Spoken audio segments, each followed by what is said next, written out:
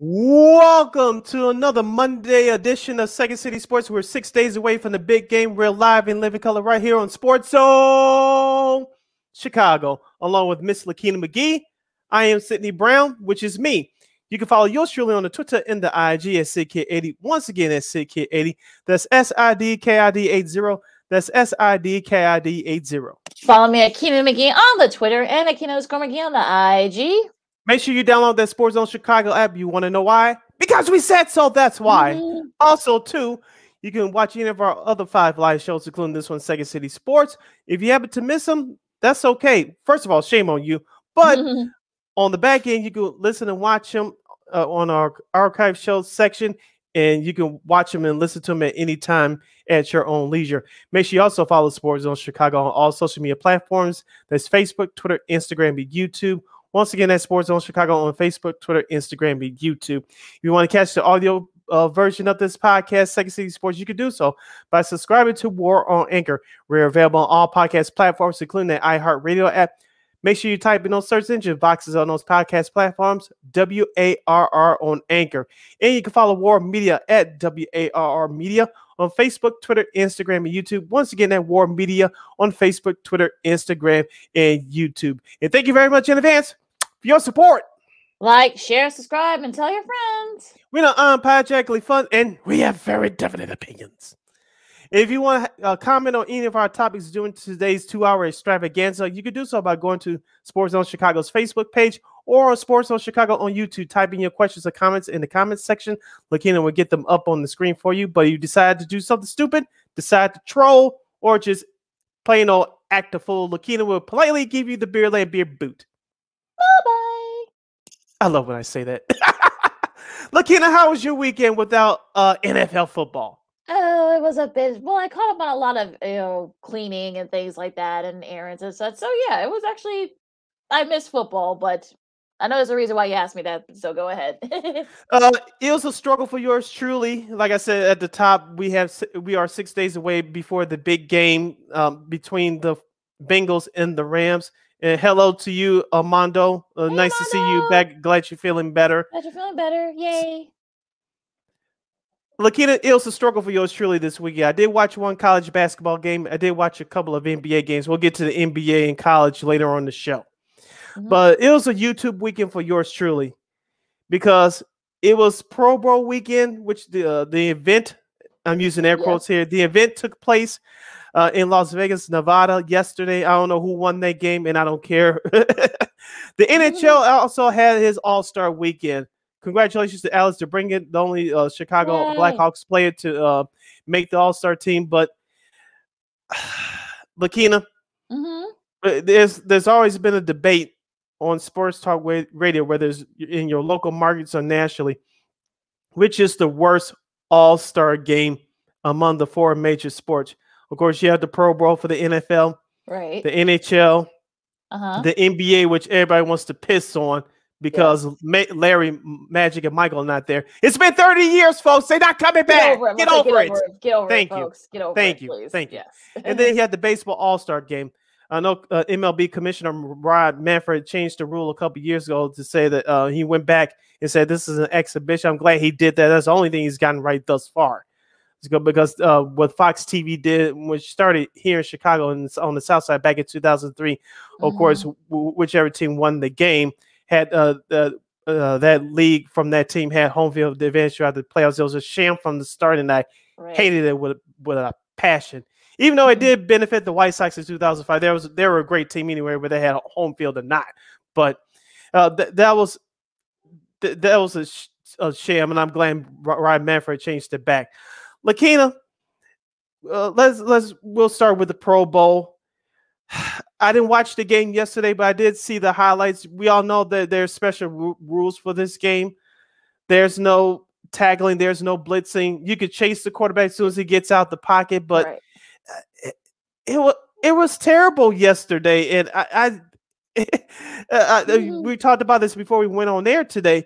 Thank you, Armando. The NFL is the worst. It's patty cake football. Yes. You're absolutely correct. We might as well be playing 707 tag, what you told me. I said it's unbelievable. And I saw the play where Stephon Diggs scored the touchdown for the AFC down the goal line. When they snapped the ball, the defensive players just stood up with their hands up like this, like they were being patted down by the cops. Yeah, exactly. I don't get it. I don't get it. Yeah, it's sort of one of those things where I watched a little bit of the Pro Bowl. I mean, it's it was just like they made like a little like pinky promise, I guess. There's not gonna be like any hard tackling because they don't want guys to get injured, and I get that. But look, you might as well just do away with it. Just do like a 7-on-7 style flag football. You might as well do it that way if you're gonna do have like these type of things where you're gonna have your promises and these type of things. And look, I get it. Yeah, there have been a couple of times when guys have gotten hurt during the Pro Bowl, and I get it. That's why they do that. But okay, make it fun. Make it, don't make it total like football. Do like a 7-on-7. Do a flag thing, and I think people will have loved that because it's actually what it is. So, and people wouldn't have minded. I caught the end of Sean and Maya in the morning today, which we precede that show. You can listen to it every Monday, Wednesday, and Friday from 9 a.m. to noon Central Standard Time, right here on Sports Zone Chicago. And I thought that, it was Sean, Ivan, and Jason Palmer. You could catch tonight on What's Up Cuz from 6 to 8 p.m. Central Standard Time, right here on Sports Zone Chicago. And they were talking about you could actually play the actual Pro Bowl on Madden, which esports is taking off. Video games have taken off with that culture over the last several years. You actually play the Pro Bowl on Madden. You can change all the settings. You can do what you want, and you can let it fly. But look, I think we talked about this before. Remember, they used to do I know they kind of brought it back now, but remember the old NFL quarterback challenge from back in the 80s, 90s, and early 2000s? That was like someone. A couple people were talking about that. Why don't they just bring that back? I mean, yes. I know they had a skills competition like a couple of days before, which was pretty fun. It looked pretty cool, but why not bring that back? The NFL quarterback challenge. I mean, you saw some really great. And you can bring in the wide receivers and the running backs, do some stuff for the defense because they don't want to feel left out, and special teams guys too. So why not just do like a whole weekend of it? Have the skills. You can have the Monday night guys do the call, all those things, and make it fun. Don't try to push this Pro Bowl. You can still do the Pro Bowl. Name guys to the Pro Bowl because it is an honor. It is very honorable to make the Pro Bowl. But instead of the game, like you said, do 7-on-7 flag football. Do like a skills competition.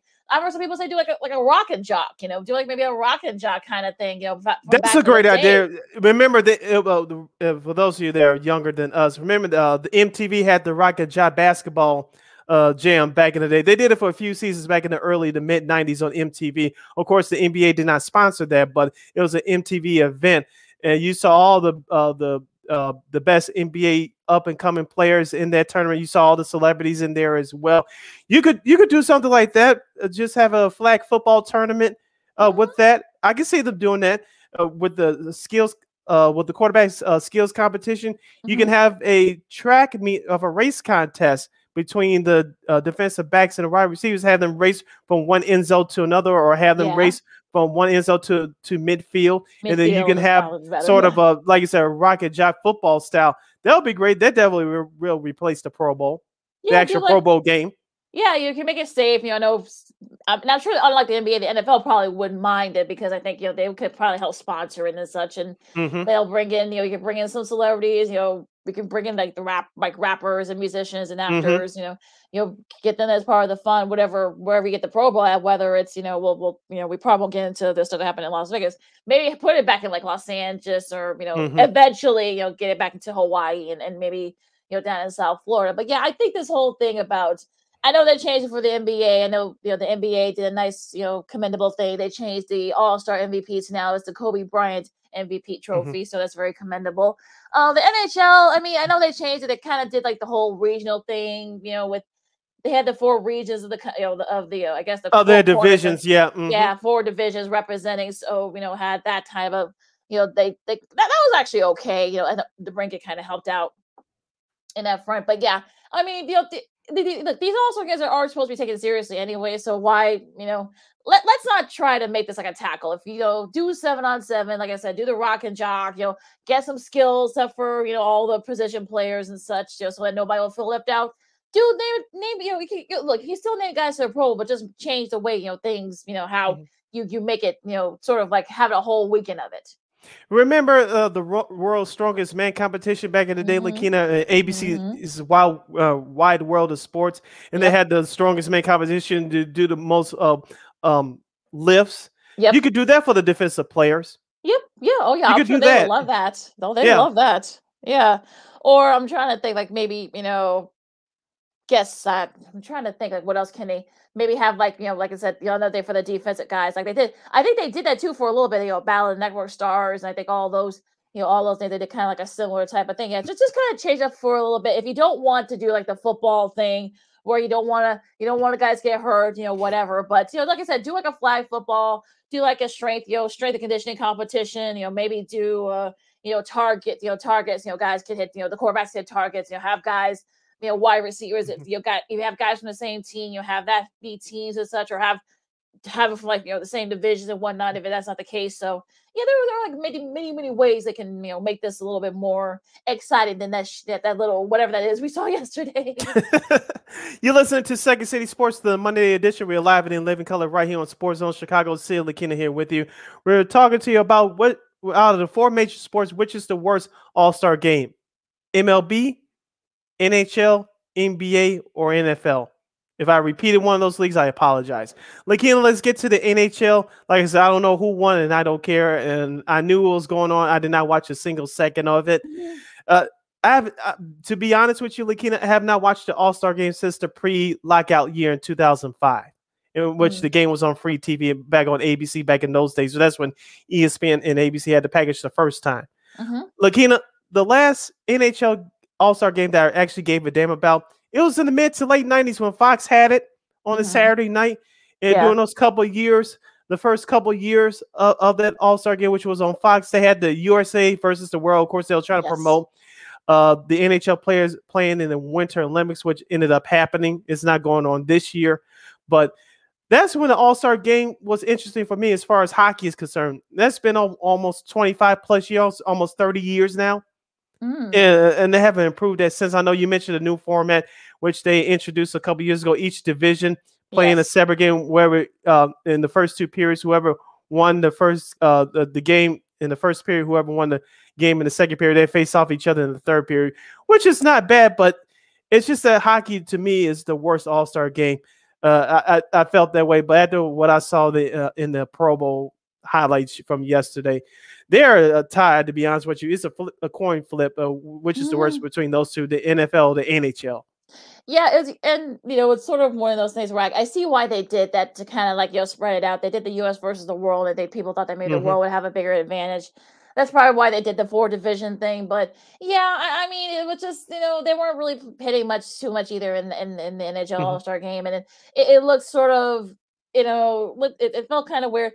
Look, I actually wouldn't mind a Legends game. I know I think Mark Messier said, of course, he does great work for ESPN. Do sort of like a similar type, have a Legends game or maybe like a Futures game or something like that. Maybe use other rules that way we can prevent injury and such. But yeah, I think if you want to make it interesting, for the NHL, I don't think the Rays are very good for the All-Star, game, on Saturday because it was in the afternoon too. So they were up against some pretty tough competition. But the NHL, I think it's gone through a lot, with COVID and guys not being able to go to the Olympics and such, and nobody cares about the men's hockey, Avi, but since there are no NHL players, but yeah, I mean, the All-Star, I mean, I think it's okay. It's good to have All-Star, games, which is great, but let's try to make it sort of like make it fun for the fans and for the players, because that's what really basically what it is. It's basically just a break. You don't have to play hard. I know the NBA made some changes. I know MLB, did away with the whole, winner gets home field and such, but you can kind of change it up. I mean, this is what All-Star games are supposed to be. They're supposed to be like All-Star games. You're honoring the All-Stars. They're voted on by the fans and for by the coaches and managers and whatnot. So I would say maybe just try to maybe don't take it too seriously. It's not supposed to be serious. So maybe for more for bragging rights and such, but don't take it seriously. And I think that's probably why they tried to do that with the MLB a few years back. Glad they did away with that. So this is what All-Star is supposed to be fun. Come on. I agree with you. And with MLB, Lakina, I'm glad as I mentioned before, they got away with it. This time it counts BS. I know Fox was behind it because they still broadcast the All-Star game. Now they paid a lot of money to air MLB baseball on their channel. But remember, Lakina, pre-1995, before interleague play. I think Mhm. interleague play was in '97. But those All-Star games used to be fun because you didn't see opposite teams in the AL and the NL matchup outside of the World Series. Because, like I said, that changed in '97. But those All-Star games were fun. They were Mhm. still fun when interleague play came in. I know some people, some older historians, want to blame the assertion that interleague play for a while. There was a reason why that the MLB All-Star Games Mhm. wasn't as special as it was pre-1997 when interleague play entered the fray. But those All-Star games, even the first few years of interleague play, was still fun. I still remember Larry Walker. He was with Colorado, Mhm. Hall of Famer, by the way, in '97 in Cleveland. He had his helmet turned backwards, facing off against Randy Johnson of Yeah, I Seattle. remember that. That was Yep. still a great moment. Of course, 1993, John Kruk of Philadelphia. He embarrassed himself by swinging all the fastballs from Randy Johnson from Seattle once again in Baltimore in '93. Those were some great moments, but those players care. I'm not saying the players today don't care, but you still had great moments. And what happened with the MLB changing its rule at the time to this time it counts is that all the players played in that All-Star game in Milwaukee in 2002. Of course, Buck Seal was Mhm. famous for saying that with a shrug, saying that all the managers ran out of players to play in, and they had to call the game at the time. That's what that rule came about. But I I just can't get it out of my mind, Lakina, from what I saw yesterday with the NFL. As of right now, they're the Mhm. worst All Star game, to be honest with you. Because I'll be honest with you, Lakina, I never watched a full Pro Bowl from start to finish, even during those years when they had the Pro Bowl after the Super Bowl, because Yeah. you're checked out. Yep. Oh You're yeah. checked out. Of course, that's changed now. It's between the conference championship and the Super Bowl, but even when it was after the season, you tired out. The season's over. No one cared.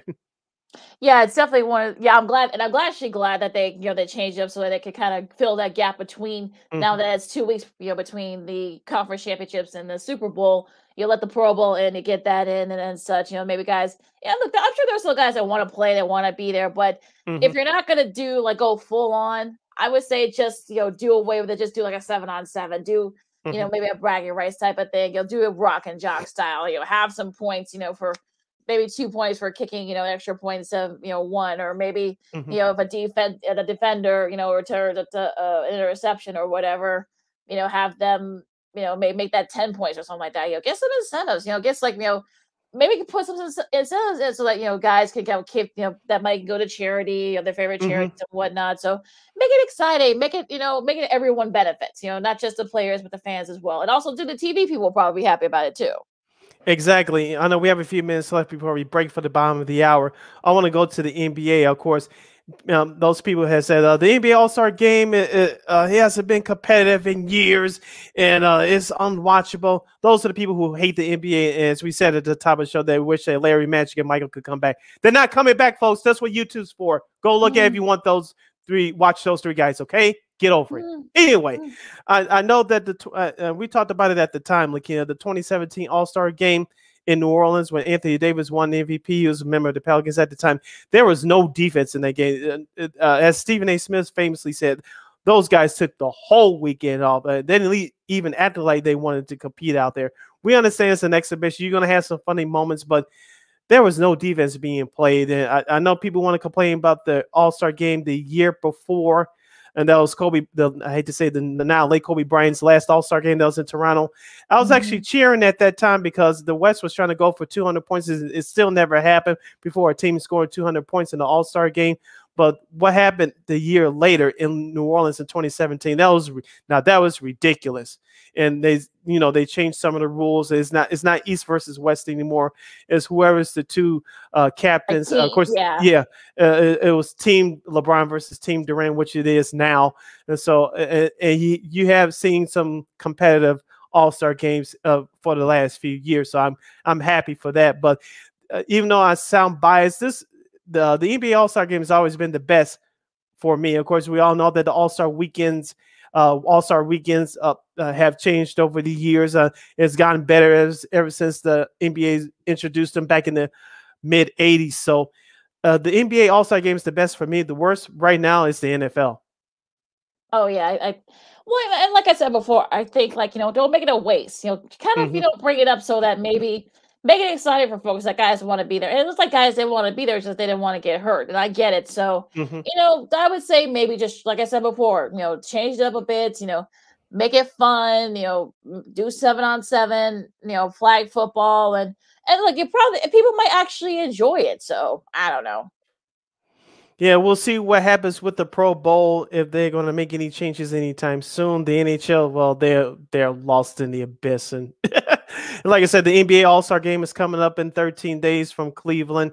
Of course, we'll get more deep into that as we get closer to that weekend. Of course, Major League Baseball, they still have their own issues. Hopefully they get the season started on time because they're in a lockout right now. So I just wanted to get that off my chest. And we'll, if you have a comment or a question about which is the worst All-Star game, all the four major sports, you can go to Sports Zone Chicago's Facebook page or Sports Zone Chicago on YouTube.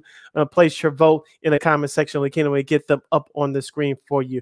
We have to break for the bottom of the hour. When we return, we'll get into some basketball, the best and worst from the National Basketball Association over the weekend. The trade deadline is coming up Thursday. Will we see any big moves? And the Chicago Bulls, they lose again to the Philadelphia 76ers. Are you panicking as a Bulls fan, or are you just saying to yourself, let's stay the course and let's get to the All-Star break in one piece? Along with Lakina McGee, I am Sydney Brown. You're listening to Second City Sports, the Monday edition, right here on Sports Zone Chicago. AutomotiveMap.com presents the Sports Flash on the Sports Zone Chicago. In a matchup of two of the top teams in the NBA's Eastern Conference, the Philadelphia 76ers beat the Bulls on Sunday, 119-108 the final. Chicago drops to 33-20. They're half game out of first place in the East. DeMar DeRozan with a career-best 45 points. He added 9 rebounds and 7 assists. Nikola Vucevic with 23 points. Joel Embiid led the way for the Sixers, 40 points, 10 rebounds. Philadelphia is a game and a half out of first. The Bulls right back at it tonight. 7 o'clock tip-off at United Center against Phoenix. The Suns lead the Western Conference by 2.5 games over Golden State. The second half of the NHL season starts on Wednesday for the Blackhawks when they visit Edmonton. Chicago went into the break winless in 3. New Bears head coach Matt Eberflus rounding out his coaching staff. Richard Hightower announced as special teams coordinator on Sunday. For lightning fast sports updates, download the Score app. It's free and one of the most popular sports apps in North America. I'm Chuck Sanders. That's the Sports Flash on the Sports Zone Chicago. Have you wanted to speak a new language but thought it'd be too difficult or take too much time? Then try Babbel. In just 15 minutes a day, Babbel teaches you conversations that you will actually use. With 14 languages and lesson topics like travel, business, relationships, and more, you'll learn what matters most to you. Babbel. Language for life. Learn a new language with ease. Go to Babbel.com to try for free. That's BABBEL.com. Hey team, it's a full house. We got to pick up the pace. At Hank's Restaurant, the line goes around the block. Is this for 12? Okay, I need the truffle oil drizzle. What he needs is another line cook. Oh man, are the quail breasts still in the sous vide? Dave, can you keep an eye on that, please? Indeed can help him hire great people fast. I need Indeed. Indeed you do. Instant Match instantly connects you with quality candidates whose resumes on Indeed match your sponsored job description. Visit Indeed.com/credit and get $75 towards your first sponsored job. Terms and conditions apply.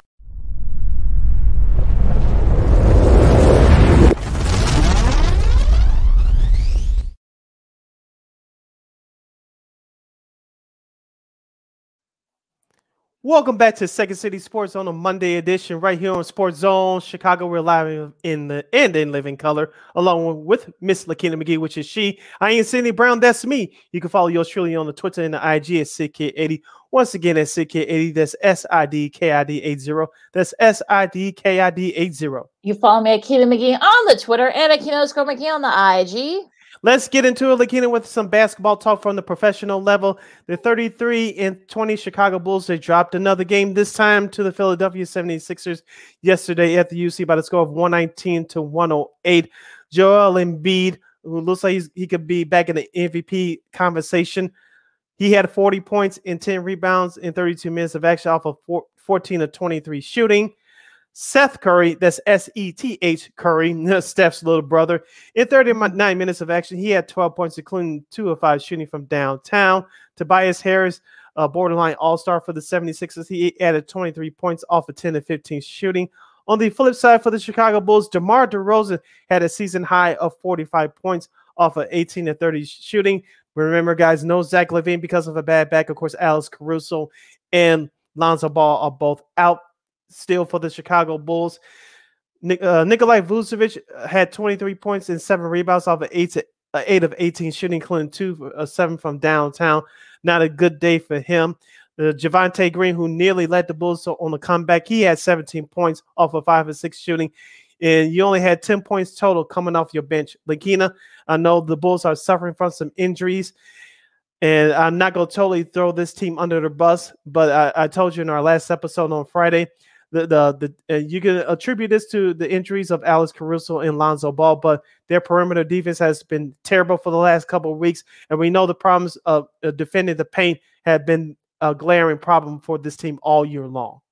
It's been showing. I mean, look, try to stop Embiid. I think name someone who can. I mean, I don't think anybody in the East will have issues trying to stop Embiid. Look, I think you knew it was going to be a tough game without Zach and without Kobe, and it is showing. I mean, Embiid is showing you why. If not for Steph Curry, although I think he's had his struggles lately, I think Embiid would be right there for MVP discussion. 40 points for him, and I guess he's like 10-0 against the Bulls in his career since he came to the NBA. I mean, look, it was going to be a tough task, with especially without Levine and White, but look, Vucevic, I think I don't see anybody, all the Vucevic hates now quieted down for a little bit. He had 23 points, like you said, and playing perimeter. And look, I mean, Troy Brown Jr., he had his struggles. The bench, get no help from the bench. I think that's another issue, not having Caruso there, to have to help out, facilitate that. But you know what? And again, also too, Derrick Jones Jr. is also out as well. So look, I think I'm in that camp of, look, you're 33-20, you're only just a few percentage points back of the number 1 seed in the East. To me, there are no teams. I'm not scared by certain Eastern Conference teams. To me, everybody is having various issues. And we'll get to some of those in a second. But look, for the Bulls, especially this game tonight against Phoenix. Again, I'm not expecting too much from this game because I feel like, okay, you know what? To me, this isn't a measuring stick for them because they're still shorthanded. The fact that they're still fighting, the fact they're still playing. And they've come across winning a couple of games, playing shorthanded. Mm-hmm. But I think, look, you got a couple weeks right before the All-Star break. Let's try to get through these games. After the Phoenix game, some of the other games are pretty winnable. So if you got to have Kobe and or Zach, take a couple of games here and there off. Maybe that's probably what you're going to need to do. I'm worried about this team in the playoffs and the trade deadline. I mean, if you want to perhaps maybe get somebody from waivers, there are going to be a lot of these guys who've been going on waivers right about the same time. Mm-hmm. So I know Patrick Williams, there's word that he might come back before the season's over with. So I think, maybe that I would be surprised if they just stand pat, or maybe they bring somebody else from, from the waiver wire. Look, AK and Eversley always, keep things close to the vest. So who knows what sort of like mind games that they have in store.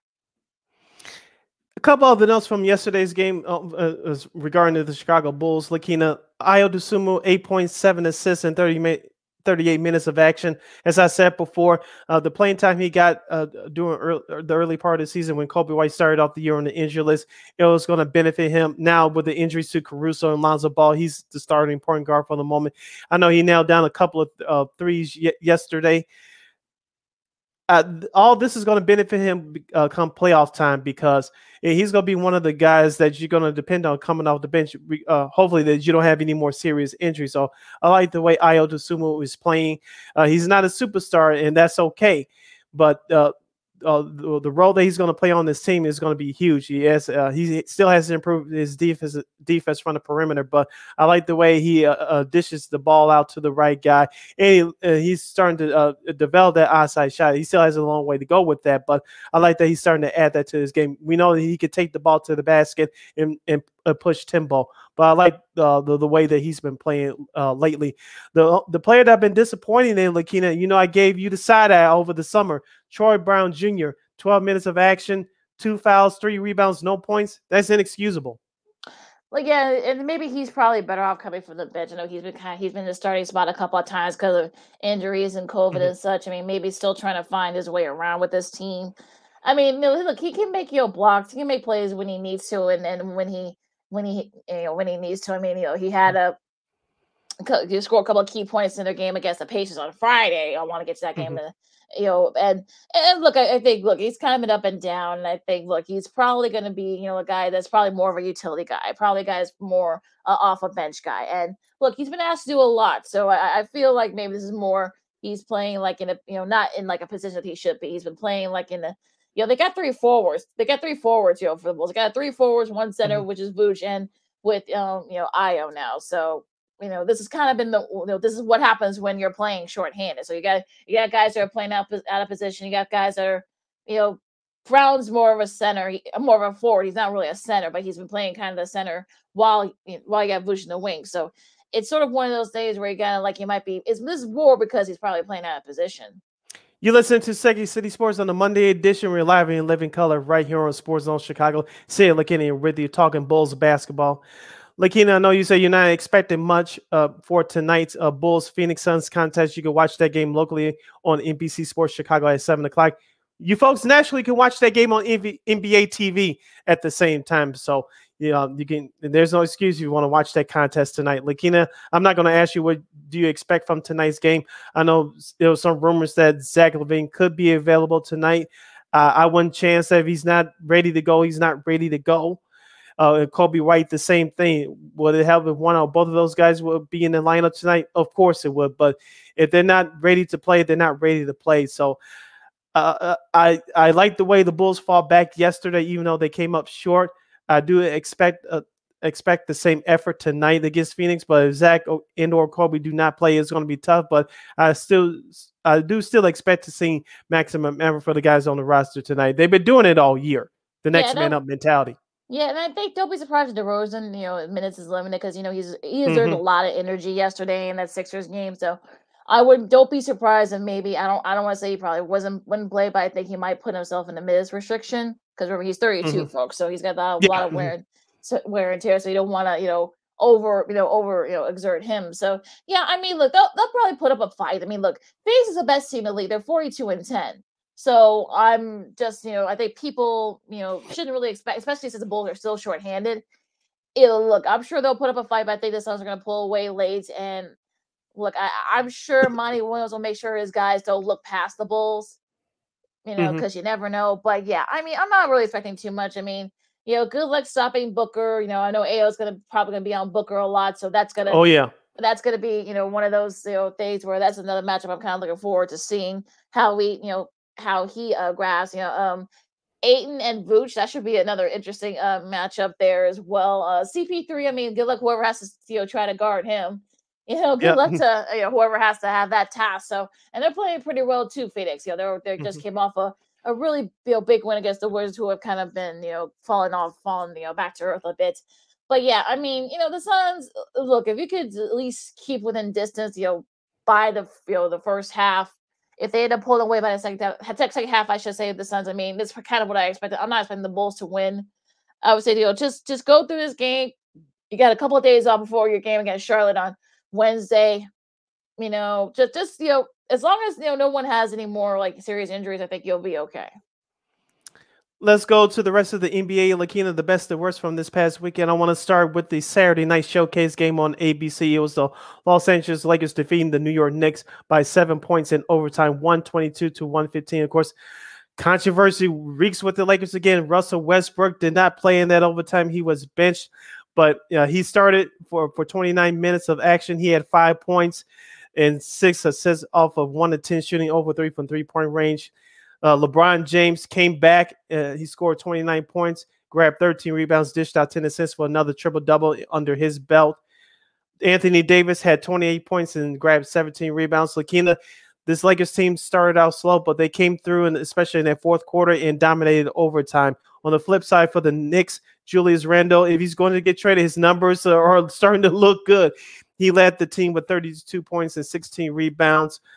Evan Fournier had 15 points off of 5 of 14 shooting, and RJ Barrett had 36 points in 50 minutes of action. LaKenna, looking at that game, both those teams have been disappointing all year. The Lakers wanted it a little bit more. I don't know if both teams are going to go far in the playoffs. Should they get in? I think the Lakers have a slighter chance of getting in that conference than the Knicks do. LaKenna, the Knicks, as we talked about last year, they benefited from that shortened 72-game season. They benefited of catching momentum before it all blew up in their face against Atlanta in last year's opening round playoff series. I think it's time to trade Julius Randle, but you may have to try to get rid of some other guys on their roster as well.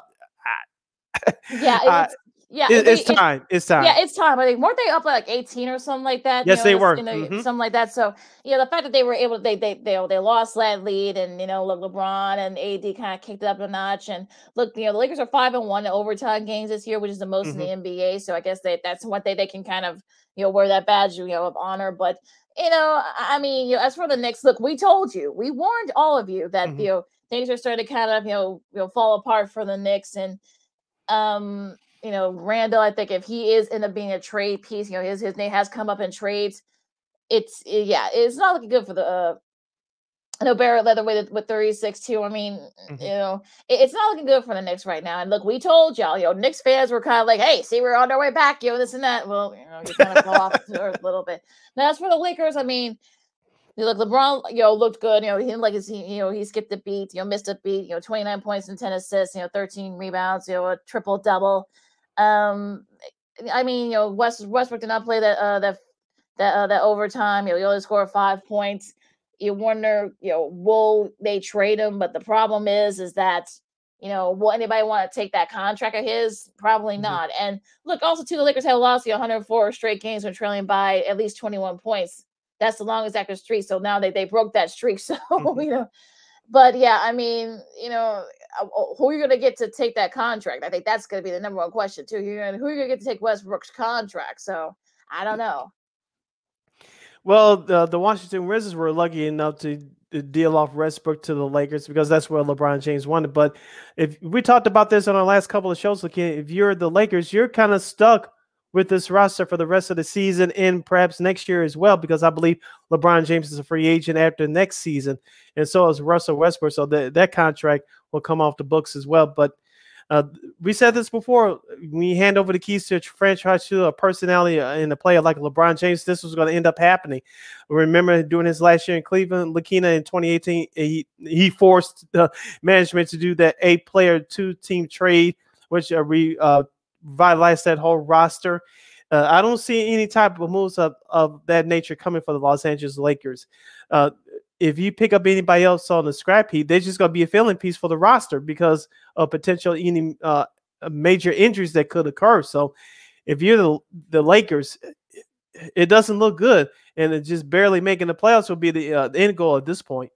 Yeah, you're going to get stuck doing the play-in too. So you may end up playing your fellow, Clippers, for the play-in. So we'll have to wait and see what happens there. Another thing that kind of caught my eye. I mean, look, I think Cleveland. Look, I said what I said about Cleveland. I know they got Karis LeVert in the trade. They got rid of rookie Rubio. They didn't have to give up too much. They got a second-round pick. I know they won against Indiana yesterday. I still don't see them making a big run in the East. I just don't see it happening. They looked very impressive. Evan Mobley looked very impressive. Darius Garland's looked really good too. They got LeVert there too. So we'll see how they mesh well. But I just don't see them perhaps making an inroads in the East. I just don't see. I think they're gonna go. Are they gonna go in the complete free for all? No, but I do think they're not gonna.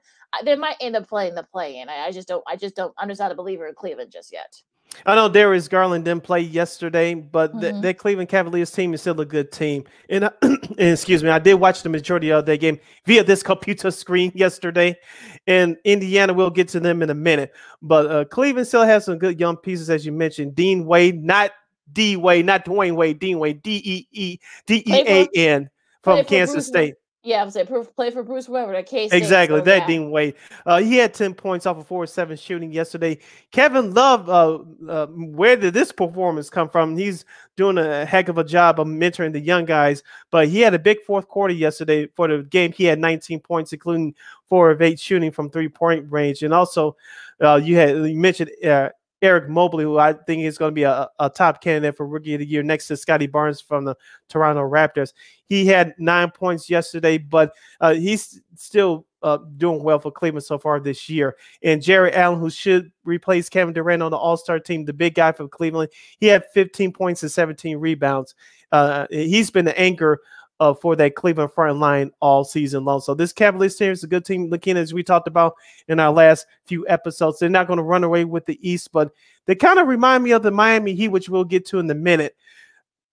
Like the Miami Heat, they're the younger version of the Miami Heat. First of all, Eric Spoelstra, with the Bulls losing yesterday, Eric Spoelstra, the head coach of Miami Heat, will coach, I believe, Team LeBron in the All-Star weekend in 13 days. So congrats to him. But Cleveland, they're a younger version of the Miami Heat. Now, they still have some ways to go, as you mentioned, but they're going to be a tough out for somebody in that first round.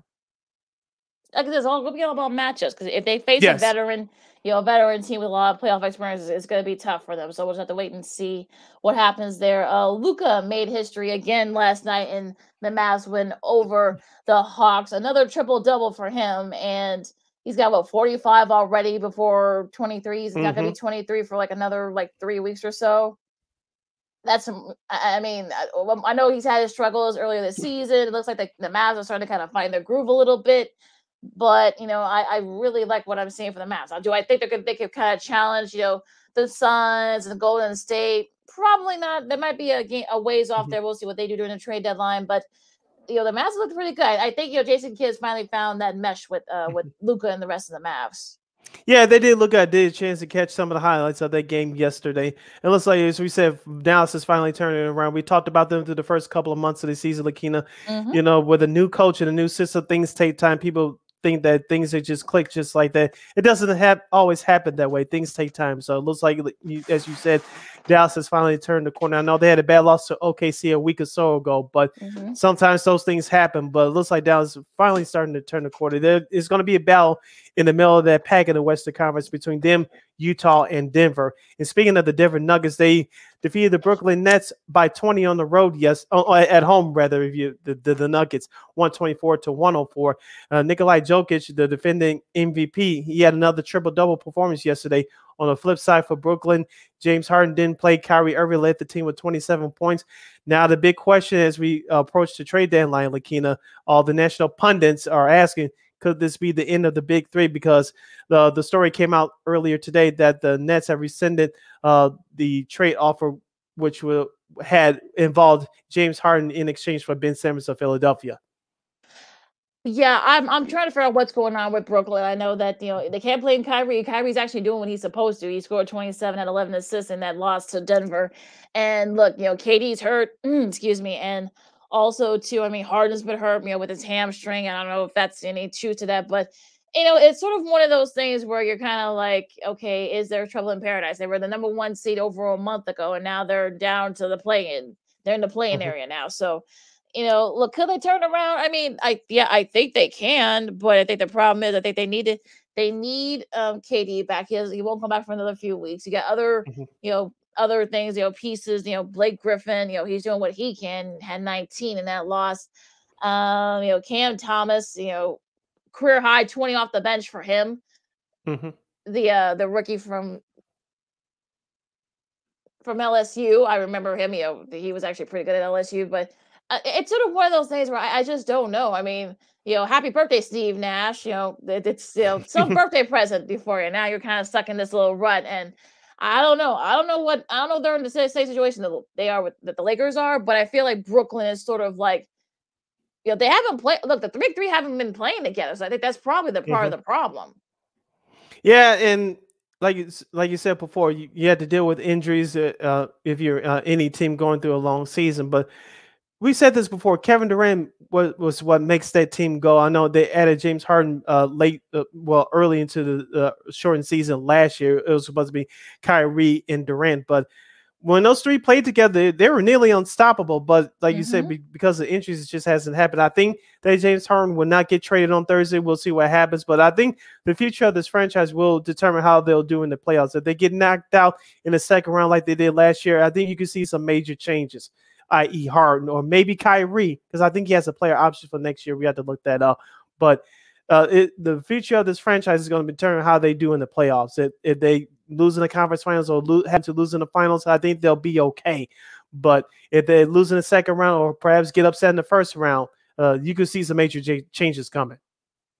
we'll see what happens there. It looks like Utah's starting to kind of get back on track now that some guys are coming back. Donovan Mitchell had 27 points in that win on Friday against Brooklyn.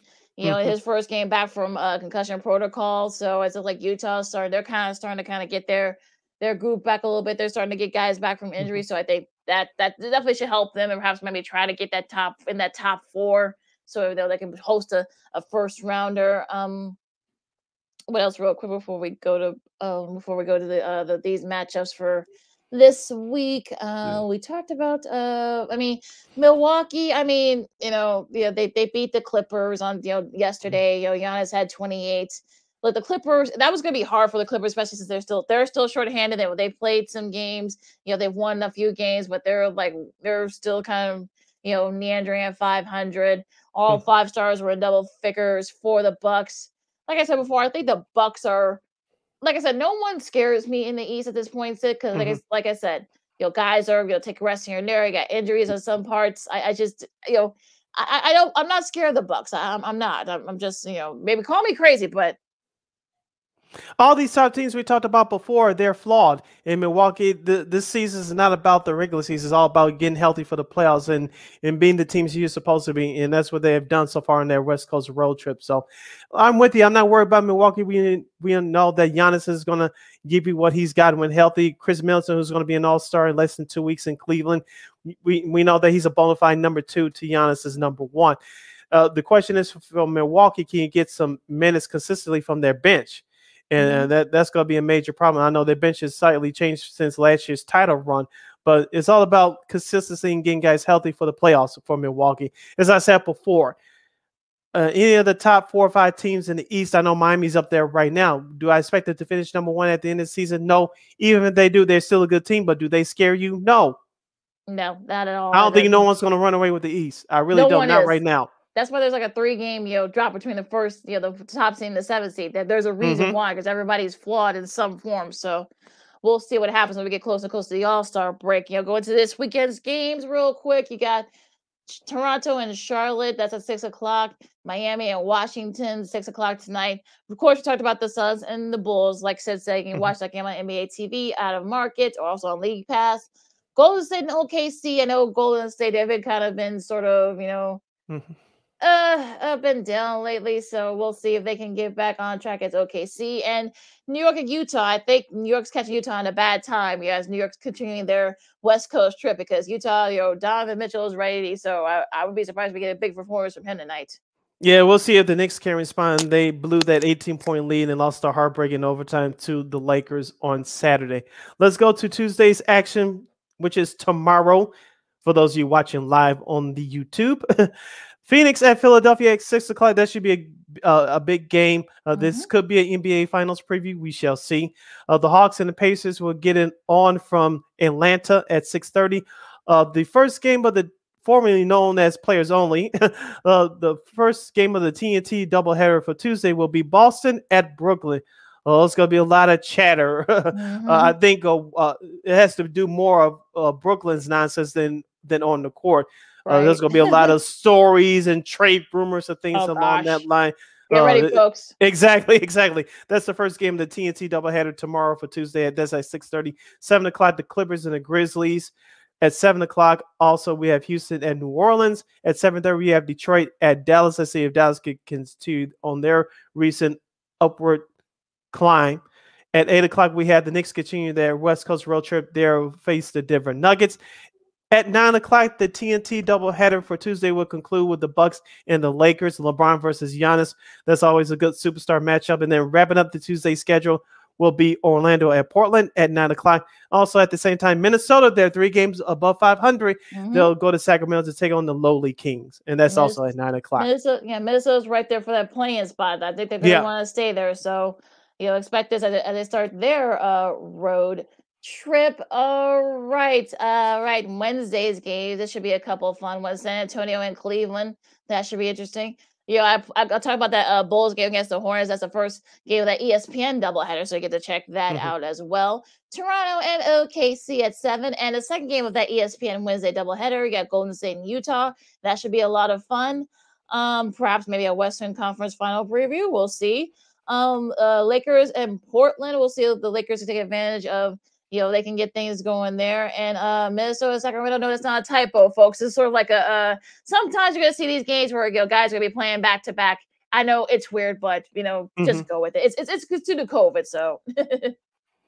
Yeah, and let's go to Thursday's schedule to wrap up the week. We have Memphis visiting the Detroit Pistons at 6 o'clock. The Nets will play the Wizards, the first game of the TNT Thursday doubleheader. That's at 6:30. Also at the same time at 6:30 for Thursday, Miami will visit New Orleans to take on the Pelicans. At 7 o'clock, the Raptors will face the Houston Rockets. At 7:30, I thought this game should have been on TNT, but we have the Clippers and the Mavericks at 7:30.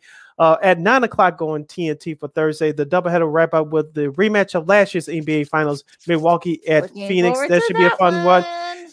And wrapping up the Thursday schedule will be the Knicks at the Warriors. I think the Warriors should blow out the Knicks by 20. I think so. Yeah, I think Steph's going to make sure that happens. So, and that's your schedule for this week in NBA. Yes, our number one in the books, our number two straight ahead, as we'll give you more sports and more fun as Second City Sports continues with the Chicago Cubs perhaps doing an exclusive online streaming service. We'll have some sports media news, and we'll give you the best and worst from the world of college basketball, plus a whole lot more. Along with Lakina McGee, which is she. I am Cindy Brown. That's me. You're listening to the Second City Sports Monday edition. We're live in living color right here on Sports Zone Chicago. AutomotiveMap.com presents the Sports Flash on the Sports Zone Chicago. In a matchup of two of the top teams in the NBA's Eastern Conference, the Philadelphia 76ers beat the Bulls on Sunday, 119-108 the final. Chicago drops to 33-20. They're half game out of first place in the East. DeMar DeRozan with a career-best 45 points. He added 9 rebounds and 7 assists. Nikola Vucevic with 23 points. Joel Embiid led the way for the Sixers, 40 points, 10 rebounds. Philadelphia is a game and a half out of first. The Bulls right back at it tonight. 7 o'clock tip-off at United Center against Phoenix. The Suns lead the Western Conference by 2.5 games over Golden State. The second half of the NHL season starts on Wednesday for the Blackhawks when they visit Edmonton. Chicago went into the break winless in 3. New Bears head coach Matt Eberflus rounding out his coaching staff. Richard Hightower announced as special teams coordinator on Sunday. For lightning fast sports updates, download the Score app. It's free and one of the most popular sports apps in North America. I'm Chuck Sanders. That's the Sports Flash on the Sports Zone Chicago. Have you wanted to speak a new language but thought it'd be too difficult or take too much time? Then try Babbel. In just 15 minutes a day, Babbel teaches you conversations that you will actually use. With 14 languages and lesson topics like travel, business, relationships, and more, you'll learn what matters most to you. Babbel. Language for life. Learn a new language with ease. Go to Babbel.com to try for free. That's BABBEL.com. Hey, team, it's a full house. We got to pick up the pace. At Hank's Restaurant, the line goes around the block. Is this for 12? Okay, I need the truffle oil drizzle. What he needs is another line cook. Oh, man. Are the quail breasts still in the sous vide? Dave, can you keep an eye on that, please? Indeed can help him hire great people fast. I need Indeed. Indeed you do. Instant Match instantly connects you with quality candidates whose resumes on Indeed match your sponsored job description. Visit Indeed.com/credit and get $75 towards your first sponsored job. Terms and conditions apply.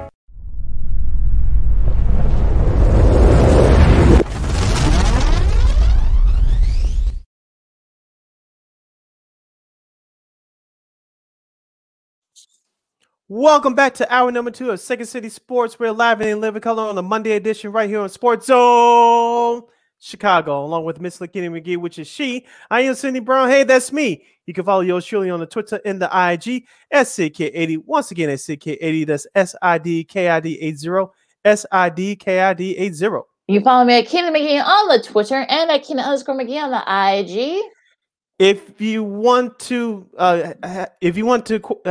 give us a question or a comment during any of our topics of today's show, we have less than 60 minutes remaining in this extravaganza for today. You can go to Sports Zone Chicago's Facebook page or Sports Zone Chicago YouTube. Type in your questions or comments in the comment section. Lakina will get them up on the screen for you. Our main question still for today is, which is the worst all-star game out of the 4 major sports: hockey, baseball, basketball, or football? Which one, in your opinion, is the worst? So go to Sports Zone Chicago's Facebook page or Sports Zone Chicago YouTube. Give us your answer. Lakina will get them up on the screen for you. Lakina, let's kick off hour number 2 of Second City Sports Monday edition with going to the world of college basketball. Let's start out with our local teams. We'll start out with the Fighting Illini, ranked number 18 as of this moment in the country. They take care of the Indiana Hoosiers this past Saturday, the largest win in Illini history in Assembly Hall.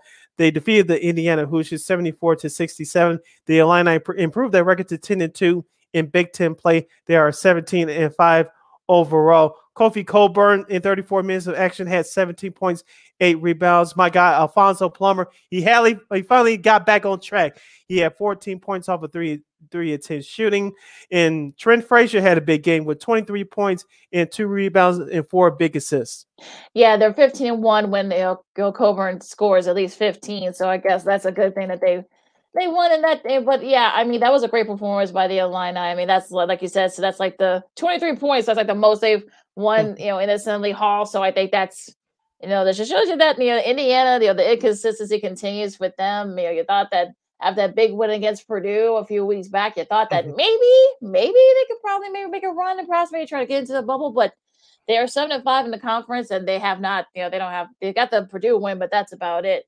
Now, as far as for Illinois, I mean, look, I think they're getting hot at the right time, and maybe I don't want them to cool off like they did the last couple of years. They get hot, but then they kind of cool off in the tournament. So can they keep it up? They're right at the top of the Big Ten standings right now at 10-2. So, we'll see if they can keep it up, because we're going into that that stage where they got some tough games left. And we'll give you those the schedule of those tough games, including they have one big one coming up in a couple of days. We'll give you that schedule coming up. But I like the way this Illinois team is playing right now. I know you have we talked about Aaron Cabello, Lakina. He only had 3 points in 12 minutes of action on Saturday. I know he's trying to make his way back through injuries and whatnot. But I like the way this Illinois team is playing right now. I wish they can lay out the 3-point shooting a little bit. They had a little bit more of a balance on Saturday.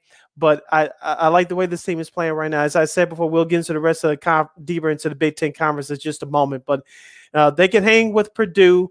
They can hang with Michigan State. We saw that a few days ago, and we saw what they did to Wisconsin just a few nights ago last week. And so I think that they're primed and ready. And like you said before, we heading down towards the last couple, 2-3 weeks of the regular season before the Big Ten tournament in Indianapolis. This is the time that you want to peak at, and Illinois is on their way to doing that right now. Yep, we'll see. We'll see what happens there. Auburn, had to slug it out against Georgia, against Tom Crean's Georgia Bulldogs. Wendell Green's game winner layup, helped that, and it was kind of like back and forth. I don't think a lot of people expected it to be a back and forth game between these two teams, but that place was rocking in Athens, and you're facing number 1 team in the country, and I think Bruce Pearl's guys are realizing that they have a target on their back now that they're currently the number one ranked team in the country right now. So they've passed one test so far. It's going to get tougher, though, and we'll see what happens with Auburn as they get deeper and deeper into the conference play. I want to go back to another local team in college basketball. That's the Loyola Ramblers. They had a big win on the road at Missouri State, defeating the Bears 71-62. Lucas Williamson, the only player remaining from that 2018 Final Four team, he led the Loyola with 19 points, including 7 of 12 shooting, 3 of 5 for 3-point range. They pulled away late. Lakina, we talked about the matchup that they had a couple of weeks ago in Chicago. Missouri State pulled away early in that second half, but it was the opposite yesterday. Loyola made some big baskets down the stretch. Yeah, they made some big defensive stops too, and I think they wanted that revenge game against Missouri State since they beat them at home. And look, there's a log jam there at the top. They've got them. They got to deal with the Bears. Missouri State. They got to deal with Northern Iowa and Drake. I know. You and I had a nice not the rapper. Drake. I mean, not the rapper Drake. This is a school that's in Iowa, but you and I actually beat Drake in a really great game yesterday. So there's definitely a lot. It's a 4-team. I don't want to say it's a tie, but there's a log jam there between those 4 I mentioned, the Missouri Valley, and with this conference, I should say, it only has. You're probably going to get one school in this year. So if you're Loyola, you're going to try to win, as many as you can. So this was a big win for their confidence yesterday. And plus, you had 20-plus points coming off their bench. That is really key, especially at this time of year. Especially in the Missouri Valley where you can score. I think, defense is sort of key, and we've seen it with the value with the value over the years. So that's definitely a big win for them. And like you said, it could be a confidence boost for them as they would get we finish up the conference play. UCLA lost to Arizona State in triple overtime. I saw this game, like the tail end of it. And look, Arizona State really needed this win because they've struggled this year. They're only 7-13. So this, I know UCLA has had like some various issues, with and such, but guys in out the lineup due to COVID and and injuries and whatnot. But look, give Bobby Hurley his guys credit. I mean, they kind of this is sort of like a rebuild, year for them, if you will. So I think this could only help their confidence. And look, I think UCLA is going to be between those, them and Arizona, for that Pac-12 title. So we'll see what happens. It's good. This could be the tough stretch coming up for them. Still recapping the best and worst from college basketball from this past weekend. DePaul get a big win, 69-65 over number 21 Xavier. I'm not going to sit here and say that your DePaul blue team is Lakina. They're going to turn things around, perhaps make a run for the tournament. But it was a big win for that confidence. I know they were over the 500 mark for a while there. I know they dropped under, but this I would say this will give them confidence for the rest of the season. But that's still a young squad, so they still have a long way to go. Yeah, they're playing short-handed too. I know one of their leading scorers out, another one of their leading rebounders, he's out. And Xavier, they've had their struggles lately. I think they were near the top for a little bit, but they've kind of, fell down to earth. So this upset, yes, it's a big win for them, but I think, Xavier's had their struggles lately, so I'm not gonna, hype too much about it. I mean, yeah, it's good. Look, they were short-handed and good for them for winning in Cincinnati. But that's a tough place to play. So you can commend Tony Summerfield's guys for that, but again, I'm not, I'm not gonna, go too harbor too much on it. Kentucky, they're in the top 5 now. They're picking at the right time as well. They beat Alabama by 11. Ty Washington at 15 for them, leading the way there. And I think, look, how do you feel about John Calipari? I think I think Kentucky. I think they're starting to kind of mesh. They've he has his teams that have struggled in the last couple of years with the COVID and such, but it looks like maybe that they're starting to kind of get better. Could they perhaps maybe, get one of the 1 seeds? Who knows? But, they're looking really good right now. And going back to Big Ten action, Juwan Howard took another tough loss under the chin. They lost by 6 at Purdue on Saturday, 82-76. Michigan State, they get stunned by Ron Harper Jr.'s Rutgers. They defeated Michigan State by 21, 84-63. I don't think it's going to do too much to Michigan State. Of course, they're not going to be the number 1 seed of anything like that. But it was a stunner for Michigan State, but I don't think it's going to hurt them that much. Now, on the flip side for Michigan, this is definitely going to hurt their chances in terms of getting to the tournament. I think we said this the last couple of weeks looking at they're going to have to win outright the Big Ten tournament. I don't see that happening. Yeah, they've had their struggles early this year. I think the guys just aren't, they just aren't meshing well together, his guys. So, maybe they can get it together, but again, we'll see now. As far as Michigan State losing to Rutgers, look, Rutgers, they're not even near the bubble right now. So I think these kind of wins can only help them. I mean, they get Ohio State in a couple of days on Wednesday. They go at Wisconsin. They get Illinois to come there next week.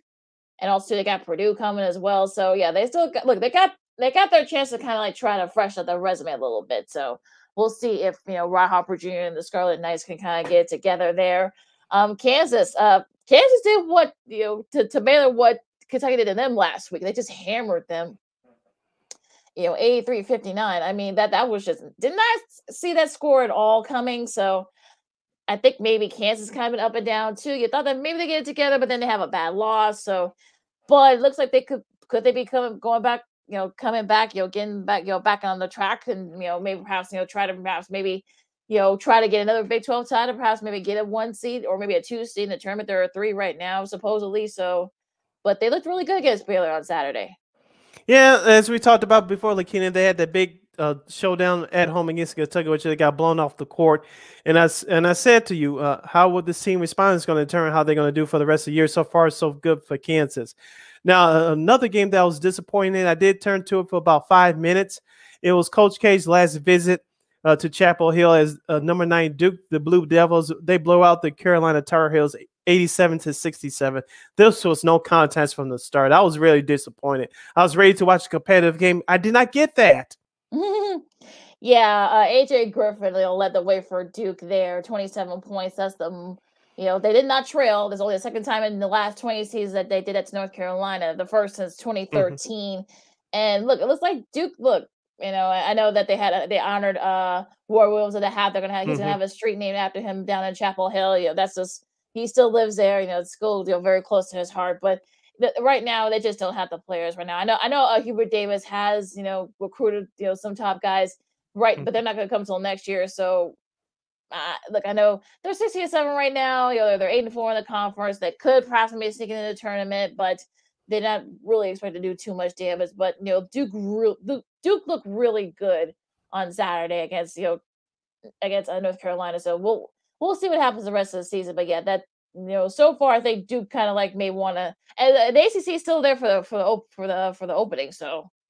Yeah, a couple of the scores for note from last Saturday's contest. Number 2 Gonzaga, they had no problem taking care of BYU 90-57. And after losing down in Champaign against Illinois last Wednesday, Wisconsin, they get by Penn State 51-49. Wisconsin is still ranked number 11 in the country. Yeah, it was 18-13 or something like that at halftime. Oh, look at that. Oh, I guess the football team is playing. Wait, I thought the football team was over, but whatever. But yeah, I mean, this was definitely it was definitely tough to watch if you watched that game. But yeah, it did not look good at all. Villanova beat UConn by 11. It looks like Villanova has kind of gotten back on track. Texas beat Iowa State. It was like Iowa State might be starting to kind of come back to earth a little bit as well. They had a hot start, but they've been struggling lately in conference play. The Fighting Jerry Stackhouse Vanderbilt upsets LSU 75-66 on Saturday. So didn't see that coming. No, not at all. And I'm sure if you're Vanderbilt, I think you'll take that. I mean, Vanderbilt and DePaul are kind of very similar. You'll take the losses and you take the wins that you can get. This is sort of one of those wins for them, so that can only help their confidence. So we'll see what happens. Providence beat Georgetown by 19. Of course, we talked about Loyola beating Missouri State and their revenge on them. So yeah, things are sort of starting to kind of get going here, especially when we're getting closer and closer to the tournament with about only a few weeks left. And number 16 Ohio State takes care of Maryland yesterday, 82-67. Of course, number 6 Houston, the Cougars, they blow out Cincinnati 80-58. Lakina, I was listening to a little bit of New York sports radio this morning, and they were talking about Patrick Ewing, of course, former Knicks player, former Georgetown Hoya great, and they were. This show was talking about how there's some rumblings that even though the Georgetown made the tournament last year, of course, they had a couple issues away from the court going into this year, but they were talking about that one. I forgot which paper it was, but they were talking about that it might not be too far out to perhaps consider firing Patrick Ewing. Do you even consider that, or do you give him one more year? I think you give him one more year because right now they're winless in the Big East. Yeah, they've had some, like you said, I won't go into it, but yeah, they've had some issues, in the program. They did come back and win won the Big East tournament, got in the tournament last year. They lost in the first round, but the fact they even got in. So yeah, I mean, I honestly don't know what the Georgetown fans are expecting at this point. I mean, they're not going to get the days of John Thompson, Jr. and the rest of and that whole thing with Ewing, playing there and such. I mean, it's not going to happen anymore. So the best they can do is, and the Big East is a lot tougher then than it is just as tough. Maybe not as tough as it was then, but it's still very tough. You got a lot of great teams. And now that UConn's back into the fold, so that makes it even tougher. So I'm sure they'll give it one more year. Like I said, I think a lot of it is not within Ewing's control. So, I think that's what a lot of it, I think that's probably what a lot of it is. I think a lot of people thought that maybe Georgetown would compete for, the conference again, after what happened last year with them winning the tournament, coming out of nowhere. But like you said, that a couple of those guys left. So through the various reasons, I won't get into it. You can use Google for that. But yeah, I mean, I think Washington D.C. people are kind of need to sort of slow down. I have a friend who lives out there, and he said, look, I think people need to kind of just chill for a little bit and maybe just give it one more year. You're listening to Second City Sports. We're live and in living color on the Monday edition right here on Sports Zone Chicago. Sia Lakina here with you as we talk about college basketball. Lakina, let's go to the big time games for this week as far as the schedule is concerned in the top 25. Actually, let's start out with tonight's games that were aired on ESPN. Their doubleheader kicks off tonight at 6 p.m. as Virginia will continue to build on their resume. They're 14-9. They'll visit the Cameron Crazies as they'll take on the number 7 ranked team in the country, the Duke Blue Devils. Duke is coming off a big win at North Carolina last Saturday. They are 19-3 on the year. Duke is favored by 11.5. Yeah, it's always interesting when these two teams play. So we'll see which Duke team we get tonight. But yeah, 6 o'clock. I think this is a makeup game too, if I'm not mistaken. So yeah, it should be interesting to see what happens there. The second half, that doubleheader at 8 o'clock, you got Kansas. We'll see if they're kind of, starting to get their groove going here. They're going up against Texas. I know the folks there in Austin are going to be rocking. I think that place is going to be packed. So we'll see what happens. Arizona State, which is a makeup game, from earlier in conference play. That's at 8 o'clock on FS1. Let's go to Tuesday's action from the top 25 at 5:30 on FS1. We'll have number 18 Marquette, as you call them, the Fighting Shaka Smarts. They're 16-7 on the year. They'll travel to UConn to face the Huskies. They are ranked number 24 in the country. UConn is 15-6 on the year. I don't think too many people expected UConn to have this better of a record at this point in the season. Yeah, Danny Hurley's had his guys playing well, so we'll see. I don't think people, especially with them being back in the Big East, I don't think people thought.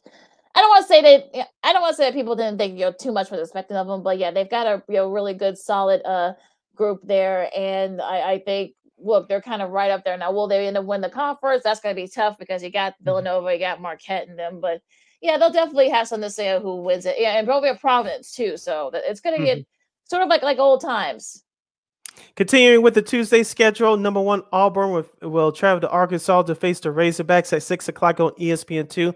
Arkansas is at 18-5 on the year. Do you think they can make a case for being ranked at least at number 25 with LSU losing last Saturday?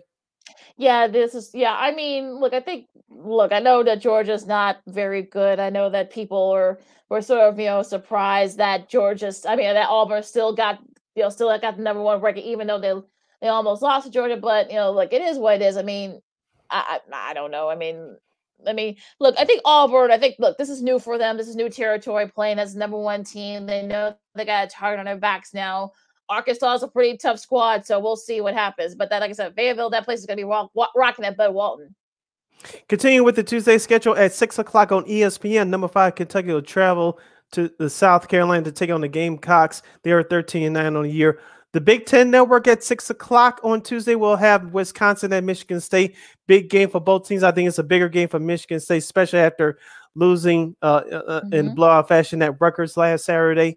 At 7:30, we'll have Villanova, number 15 Villanova visit St. John's. At 8 o'clock on ESPN tomorrow night, number 13 Illinois will travel to West Lafayette to face the number 3 ranked team in the nation, the Purdue Boilermakers. Another big test for Illinois in the state of Indiana. This is going to be a revenge game from MLK Day, which those two teams played a classic double overtime game before Purdue won it in Champaign. This will be a big game for both teams, but this is going to be a bigger one for Illinois. Yeah, this should be a fun one, and I think we'll see. I mean, but this could probably end up being for control of the Big Ten. So yes. Hopefully, we'll get a good one here. I know that Illinois. Yeah, if Illinois won that first matchup, so I know Purdue's going to want their revenge. Yeah, if you're Illinois, if you win this game, you put the regular season title away. All right, you do.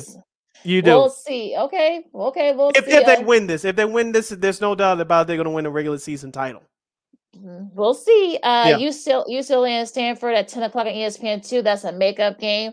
And also St. Mary's, making their first appearance in the top 25, but they got a tough one against Santa Clara. I gotta say, the West Coast Conference, they've had some tough. They got some good teams this year. So it's been mentioned before, they could get 3 or 4 teams in their tournament this year. So, Gonzaga might probably take care of one. They beat BYU pretty badly, but yeah, Santa Clara could probably maybe sneak in there too, especially if they beat St. Mary's. So it's a 10 o'clock game on ESPNU. And wrapping up the Tuesday schedule in the top 25 at 10 o'clock on ESPN2, we have number 12 UCLA. The Bruins will travel to Stanford to take on the Cardinal. They're 14-8 on the year. UCLA is 16-4. Let's go to Wednesday's schedule. At 6 o'clock on ESPN2, number 6 Houston will take on SMU. At 6 o'clock on the Big Ten Network, Ohio State, ranked number 16 in the country. They'll battle Rutgers, as we mentioned before. This is a bigger game for Rutgers. At 6 p.m. on FS1 for Wednesday, number 25, Xavier, the Musketeers, will take on Seton Hall. That's a big conference action right there. At 7 o'clock on the Big 12 Network, ESPN Plus, number 10, Baylor will travel to play Kansas State. The Wildcats at 7 o'clock. At 8 o'clock on ESPNU, number 9, Texas Tech, the Red Raiders will travel to Oklahoma to take on the Sooners. I don't think they're going to make the tournament. Porter Moses' first year there, but we'll see. There'll be a big win for Oklahoma should they get it. And at 8 o'clock on ESPN2, number 19, the Tennessee Volunteers at 16-6 will travel to Mississippi State to take on the Bulldogs. Mississippi State is at 14-8 on the year. Going back to that Houston SMU game, SMU is kind of like right there in the bubble line right now. So if they can beat Houston, that should definitely help with their bubble chances. So that's bigger for them than it is for Houston. But I'm sure Houston, they're undefeated right now in the Americans. So I'm sure they're going to want to, I'm sure Kelvin Sampson will try to have his guys ready for that one. Georgetown and DePaul, that's at 8 o'clock on FS1. Both teams are struggling right now. So we'll see what happens there. At 8 o'clock on the ACC network, you got Pittsburgh and Florida State. Florida State's been they're kind of like doing what Brooklyn did. They're in the NBA. Mm-hmm. They were like at the top of the ACC, but then they've had their struggles lately, so they're kind of falling back to earth too. So we'll see what happens there. And that's Loyola's playing Bradley, so I'm sure you can find that locally somewhere. That's your schedule for Wednesday.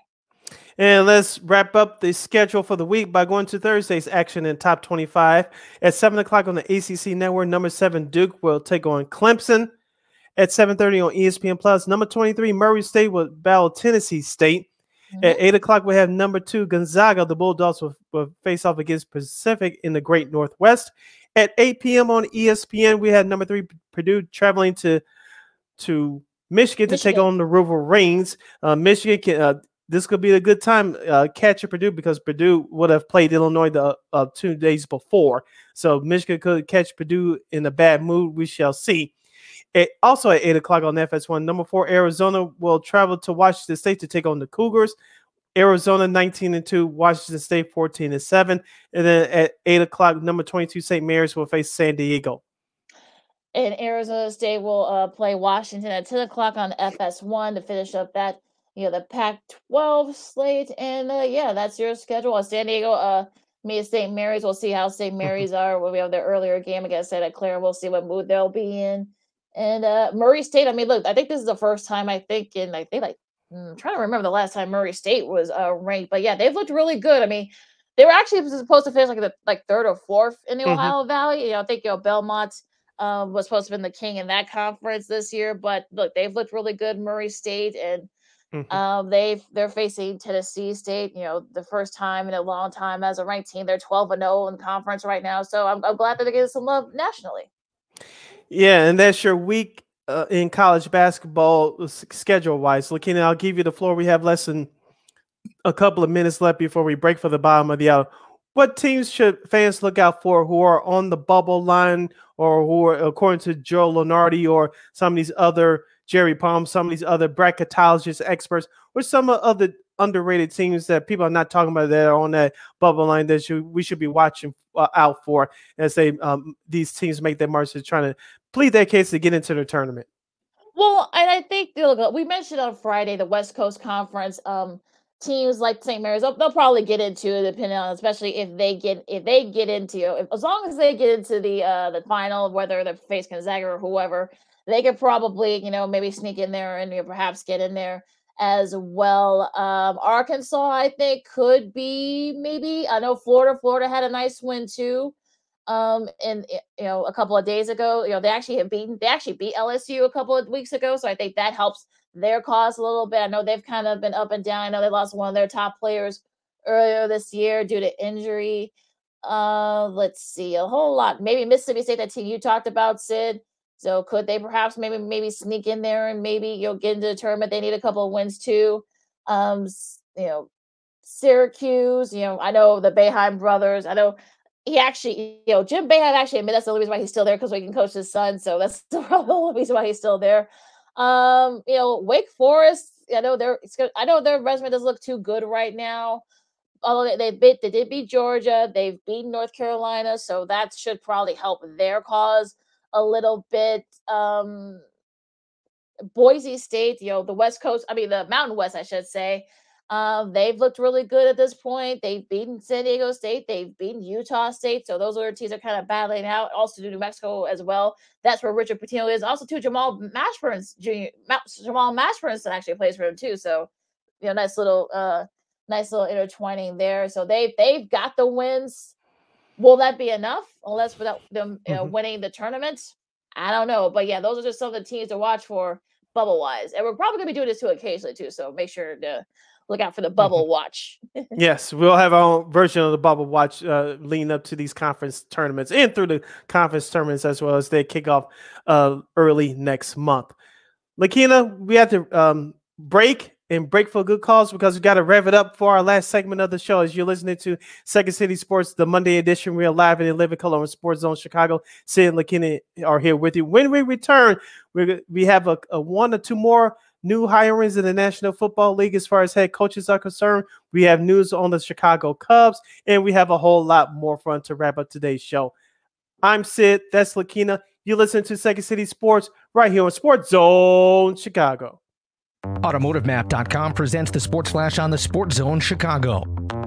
In a matchup of two of the top teams in the NBA's Eastern Conference, the Philadelphia 76ers beat the Bulls on Sunday, 119-108 the final. Chicago drops to 33-20. They're a half game out of first place in the East. DeMar DeRozan with a career-best 45 points. He added 9 rebounds and 7 assists. Nikola Vucevic with 23 points. Joel Embiid led the way for the Sixers, 40 points, 10 rebounds. Philadelphia is a game and a half out of first. The Bulls right back at it tonight. 7 o'clock tip-off at United Center against Phoenix. The Suns lead the Western Conference by 2.5 games over Golden State. The second half of the NHL season starts on Wednesday for the Blackhawks when they visit Edmonton. Chicago went into the break winless in 3. New Bears head coach Matt Eberflus rounding out his coaching staff. Richard Hightower announced as special teams coordinator on Sunday. For lightning fast sports updates, download the Score app. It's free and one of the most popular sports apps in North America. I'm Chuck Sanders. That's the Sports Flash on the Sports Zone Chicago. Have you wanted to speak a new language but thought it'd be too difficult or take too much time? Then try Babbel. In just 15 minutes a day, Babbel teaches you conversations that you will actually use. With 14 languages and lesson topics like travel, business, relationships, and more, you'll learn what matters most to you. Babbel. Language for life. Learn a new language with ease. Go to Babbel.com to try for free. That's BABBEL.com. Hey, team, it's a full house. We got to pick up the pace. At Hank's Restaurant, the line goes around the block. Is this for 12? Okay, I need the truffle oil drizzle. What he needs is another line cook. Oh, man. Are the quail breasts still in the sous vide? Dave, can you keep an eye on that, please? Indeed can help him hire great people fast. I need Indeed.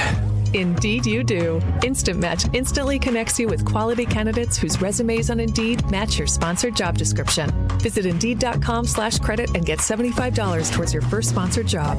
Terms and conditions apply.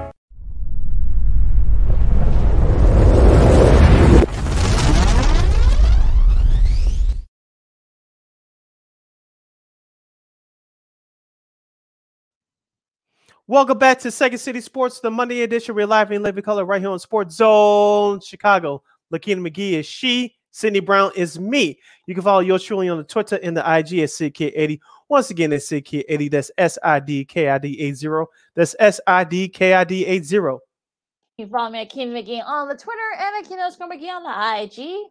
Lakina, before we get to some news about the Chicago Cubs that broke over the weekend, we have some news as far as the NFL head coaching search. The Miami Dolphins has hired their new man. The Houston Texans may be on the verge of hiring a new guy at the helm as well, who was involved at one time with the Chicago Bears. Tell us about these new hirings. Yeah, the one person they hired first is Mr. 38-year-old Mike McDaniel. Now, if the name sounds familiar, he was the DC with the San Francisco 49ers, and his background's very interesting. He went to Yale. he is mixed race, so he identifies himself as mixed race. You know, he's black on his father's side, and yeah, and I think he's the OC, I should say. He's not the defense. He's the offense coordinator for the 49ers, and you know, it's sort of one of those really cool, you know, stories where you know he's got that, you know, he doesn't look like a guy that probably could coach in the NFL. He's only 5'9", but yet his, you know, if you look at his background, it's very interesting. You know, he's known you know, Kyle and his dad Mike for a long time, and some of the other sort of cool, you know, interesting, you know, facts about him.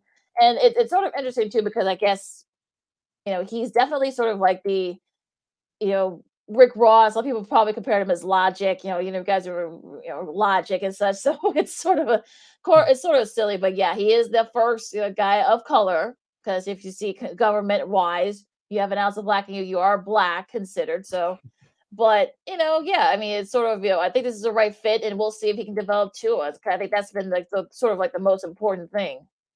Also, they have a young wide receiver named Jalen Waddle, and he, from Alabama. He's going to be good as well. Hopefully, like you said, they all starts with the development of Tua, and you know that many people around the organization have mixed reviews about Tua. Next year is going to be key for him going into year 3 of his tenure down there in South Beach, Florida.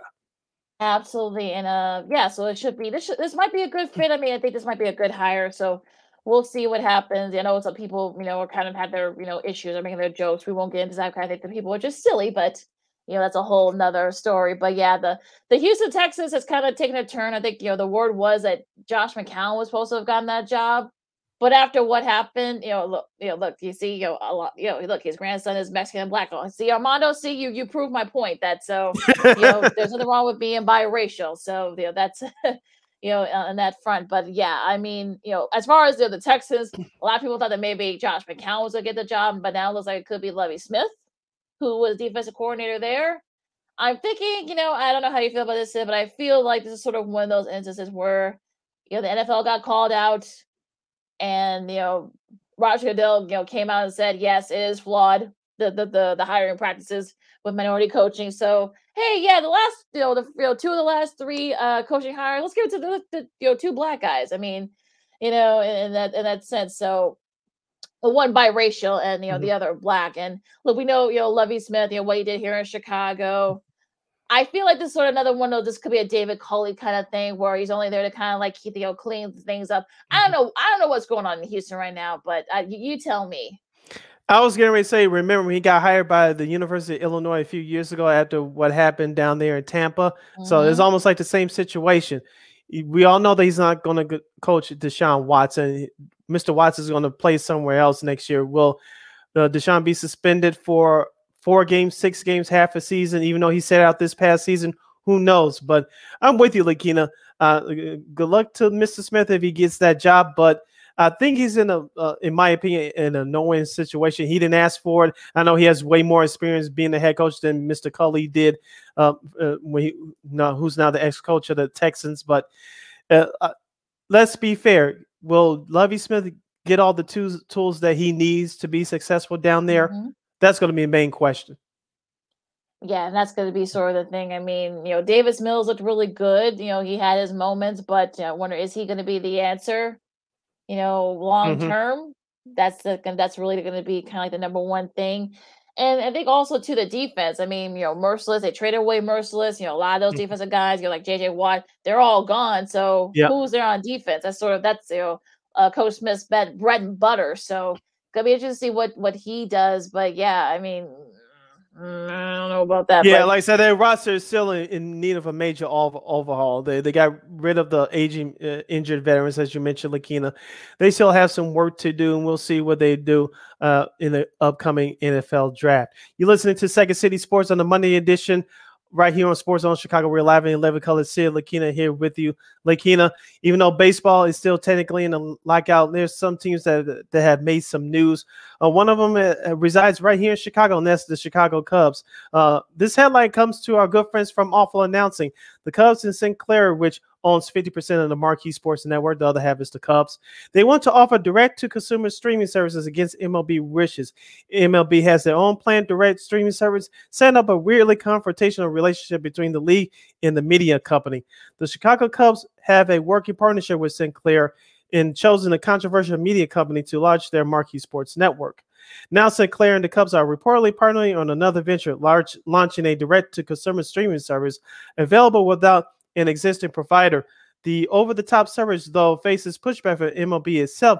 Is setting up a confrontation that could reveal which way MLB is leaning on launching their own planned direct streaming service. The New York Post's Josh Kozman reported the planned maneuver from Sinclair and the Cubs, including the note that the preliminary price for the service fee is $18 per month. The $18 per month fee will be a very high price, of course, just for one team. When not in the middle of a lockout stemming from the rampant greed of ownership, MLB does provide a lot of hours of inventory per month, of course, but $18 a month is nearly a third of current monthly subscription to a streaming television provider. Surely there's a market for people who have kept their linear carriers, just have legal access to Marquee, and for them, stepping down to something like a YouTube TV plus Cubs streaming service will represent a net savings. Lakina, we talked about this before when the Cubs did this a couple of years ago, taking their games off of NBC Sports Chicago, and then, of course, the remaining free over-the-air games off of WGN before they made this move 2 years ago to Marquee Sports Network. Of course, the Cubs want to own their own content, which they do now, but you think that this should have been done long time ago. And I think the reason why they're doing this is because we talked about this before with the MLB TV package. If you have a lot of Cubs fans across the country, you have a lot of them, especially in the state of Iowa. Yep. And Iowa is restricted. If you have MLB.TV, you're restricted from watching these 5 teams: the Minnesota Twins, Milwaukee Brewers, both the Chicago teams, Cubs and White Sox, and the Kansas City Royals. If you had this streaming service for the Cubs to pay for fans to pay directly to watch the Cub games for $18 a month, that's going to change everything, especially if you live in the state of Iowa. Well, it's one of those things where, Sid, I think you said it. $18 though, and I think this is for people who are wondering what this is. This is going to be more for the cord cutters, and there are a lot of them out there, especially in those areas, like you said, like Iowa, like maybe the Dakotas, where Kansas, Nebraska, those areas where you got Cubs fans, but maybe you can't get the Marquee Network in your area, or maybe you can't watch the various Cubs games, especially when, they're open nationally. So I like the idea, and I can see why, MLB is, a little, resistant about it, since, like having one team, have, exclusive, content. Are you going to pay $18? The folks in those states that I've mentioned and a few others, are you going to pay $18 for just to get Cubs games? And I think that's going to be the thing, especially with, you got, like I said, like we've been saying, you got millions of cord cutters now. I think maybe this will probably be good for them. Maybe, YouTube TV probably doesn't have that kind of thing, and also all these other streaming services too. I know Hulu has a live sports stream, but from what I've read, you really can't get the Cubs games. You can't get really a lot of the baseball games, I from what I've read. So, maybe this is a nice option for them. Now, will other teams, follow suit? Will the Dodgers or the Yankees, will other teams, especially the big market teams, follow suit? Perhaps, especially if this gets more revenue for them. Maybe that's why MLB is probably resistant to that. But who knows? Are there people out there that's going to pay $18 a month for, just to get Cubs games? The answer, there actually are people out there that are going to do it. Yeah, you mentioned those other streaming services like Hulu and Netflix and other streaming services. I think Fubo, or how you pronounce it. It's Fubo. Fubo, yeah. Something like that.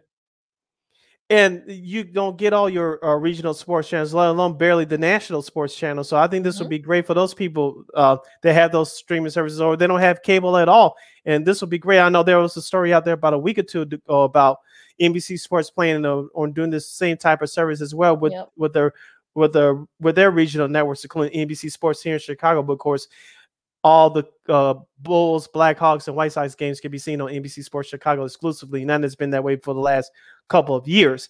So if this makes more revenue, I think all these regional sports networks are going to go ahead and do that. And I know these big time cable companies like Xfinity, they don't want to be left out in the cold. But we said this before, like, you know, people want and need options to watch their games. The way that we are watching games is constantly changing. We got to adapt to the new world.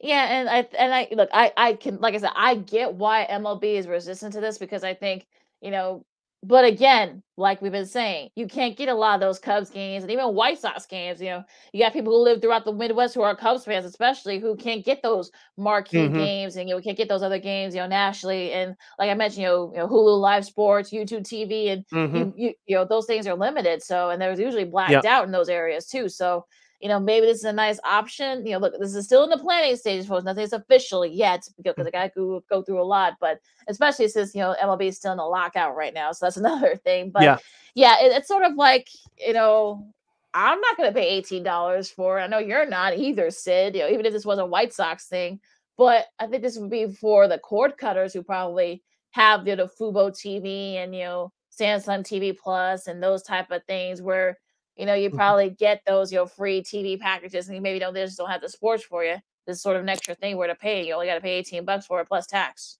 Yeah, I'm with you, Lakina.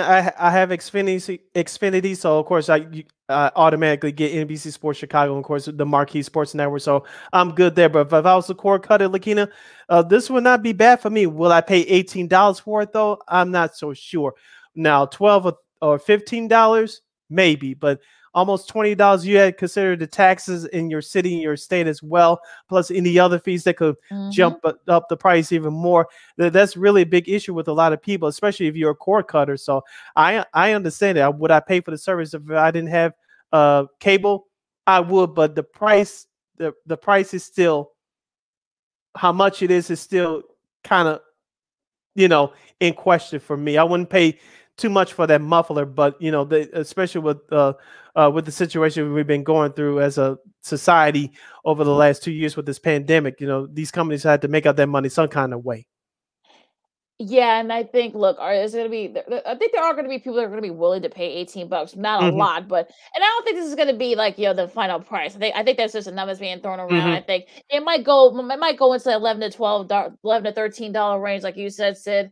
Because no one's going to pay $18 just to watch Cubs games. They're not. That's only 6 months out of the year. Yeah, they're not going to do that. Especially what's going to happen? You know, it's going to be for 6 months. That's $3 a month for games, especially if they end up, you know, going to the playoffs or whatever. I mean, look, I get that they're trying to make up for their revenue, but this could be the way to do it. But I think they may have to make some changes too.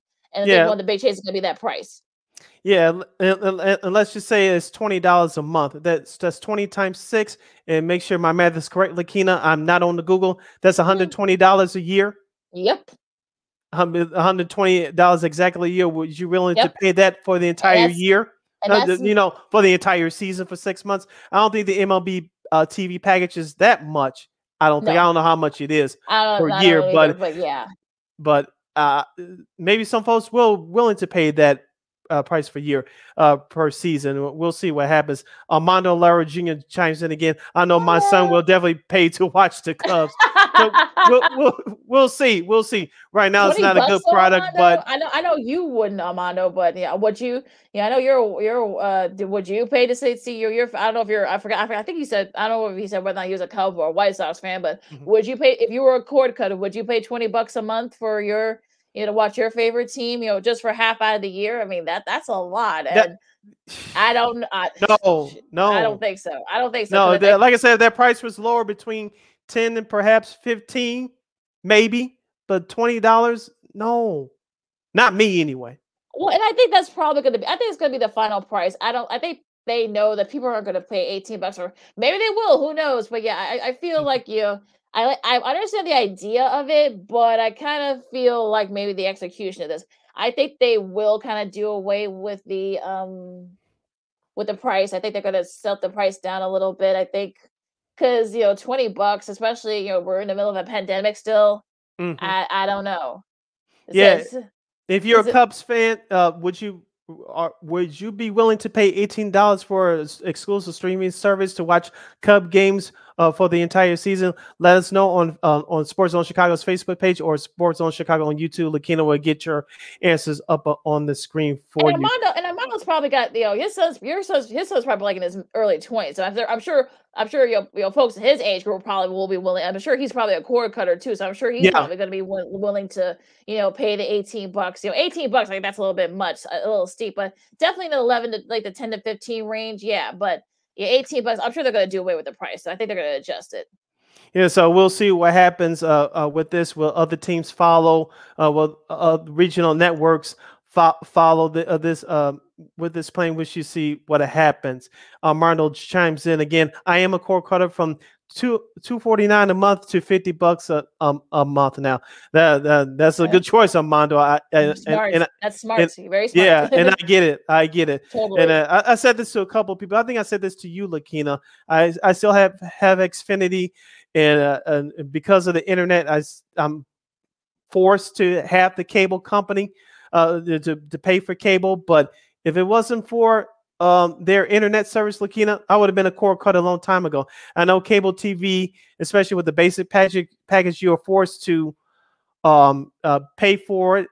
I know if you want the other sports channels and things along that line, other packages, you have to pay extra. But it's now become required over the last few years to you got to have at least basic cable because all the programming, special programming is on these main channels like ESPN and NBC Sports Chicago. I know Hulu and these Netflix, all these other streaming services have popped over the last few years, and some shows are exclusively gone to those streaming services. But it's almost become a requirement to have cable now.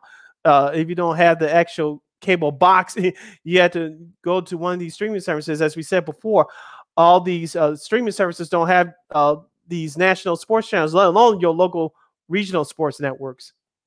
Yeah, and I think that's sort of the thing. And I look, I get what people Armando and others like him who feel that maybe get rid of the cord, and pay a lot less for cable and satellite and stuff like that. And look, I think people need options now. And I think $18 though, that's a little bit steep, but there might be that's just as much as a cheap ticket in a ballpark. And I know the Cubs have the third highest. I still believe they have the third highest ticket price in MLB, next to the New York Yankees and the Boston Red Sox.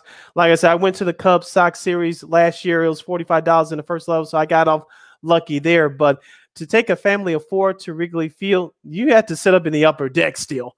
Yeah, and exactly. So that's just as much as a ticket in the upper deck. Exactly. And you wonder, though, is it going to, should the Cubs do this, they'll be able to do this. Will other teams, like I said, will other teams follow suit? Will the Dodgers, will the Yankees and other big market teams, will they follow suit and do this? So we'll see. Yeah, we'll see. This story is a long way from being finished, so we'll keep keep you guys up with any breaking news regarding this issue, because it's a long way from being over. Of course, keep it right here on Sports Zone Chicago with Second City Sports. Lakina, we have a few minutes left in the show. I know this is Black History Month, and we usually switch up things to keep you guys interested. Remember, we were talking about the Janet Jackson documentary last week, Lakina, and I busted out the record from Big Mama's crates. It's technically not mine now since she's passed away, and it's still in my possession. I found this digging in the crates for today, Lakina. If you want to look up, this is Teddy Pendergrass. Of course, he passed away in 2010. This is, I believe, his third solo album. This came out back in 1979. He's one of the best R&B singers to ever do it. Of course, we all grew up on his music one way or the other. Lakina, listening to radio stations like WGCI V103 here in Chicago. Of course, Showtime did that documentary about him a few years ago. If you guys haven't seen it, check it out. I believe it's on YouTube as well. But listen to some of the songs that was on this album. Come Go With Me, Turn Off the Lights, Light a Candle, I'll Never See Heaven Again, All I Need Is You. If You Know I Like I Know, Do Me. That's another famous dance track for you, those of you in Chicago A true house heads, you know what I'm talking about. Mm-hmm. Set Me Free and Life is a Circle. And the album was produced by the legendary producers Kenny Gamble and Leon Huff from Philly International Records. So Teddy Pendergrass is the record for today as we celebrate Black History Month. Maybe I'll do it again in future episodes, Lakina, but this is what I found in the crate today.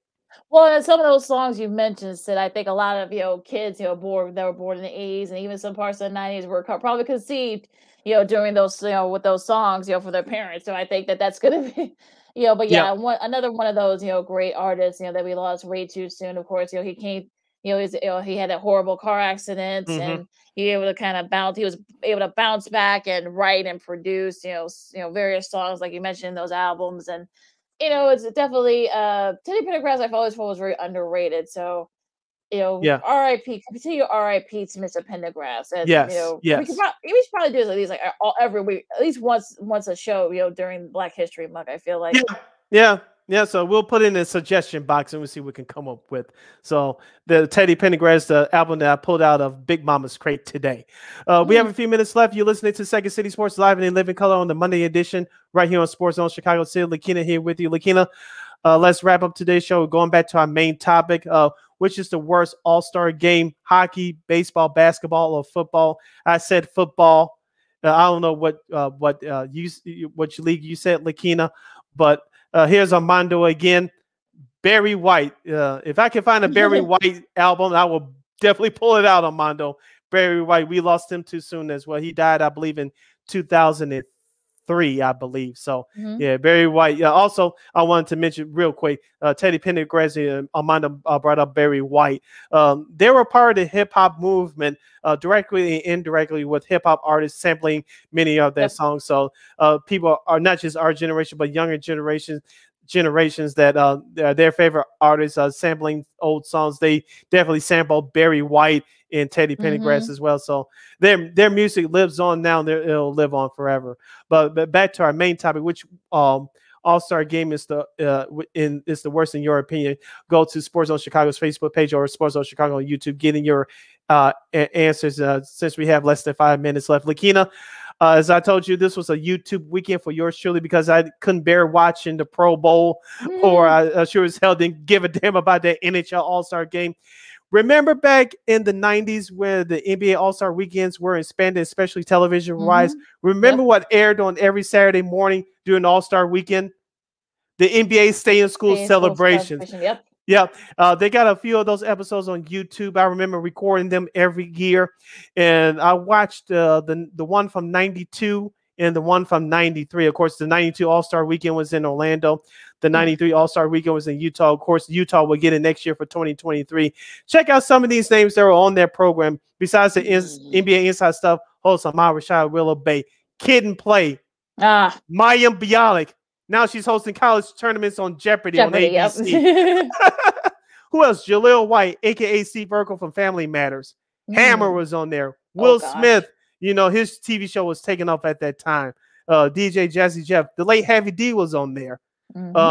You had a Saved by the Bell, the original Saved by the Bell cast doing a PSA featuring a one-time LA Clipper before he was traded to the Knicks that offseason, Charles Smith. I remember that. Do you remember that PSA? Yes. Of course, I saw it last night. You can watch it on YouTube, folks. Zach Morris said, we always have this rule about after the bell rings, it's a 10-second rule. If the teacher doesn't come in, we all get to walk out the class. Of course, Screech, R.I.P. Screech, the late Dusty Diamond was part of that skit as well. Of course, Charles Smith came in and said, sit your butts down, and talking about staying in school and not cutting classes and things along that line. So that skit was great. They also featured various actors from the TV shows from BET, Teen Summit to be exact, and Nickelodeon. Of course, it was broadcasted on Nickelodeon, TNT, BET, of course, NBC. Who else was on there? Paula Abdul was on there teaching Mitch Richmond, Carmelo, and Tim Hardaway to dance. And that was the 93 one in Utah. Yes, I was like, Paula Abdul is still relevant, but she can still move as fast back then. Yeah, that was pretty funny. And look, it's too bad they don't do those specials anymore because I think they don't. Especially in today's society, I think they can today's kids can benefit from Yes. some of those specials. So I don't know why that they stopped doing that, but I guess maybe it was an NBA thing or a network thing. Maybe I don't know, but I think ESPN would definitely benefit.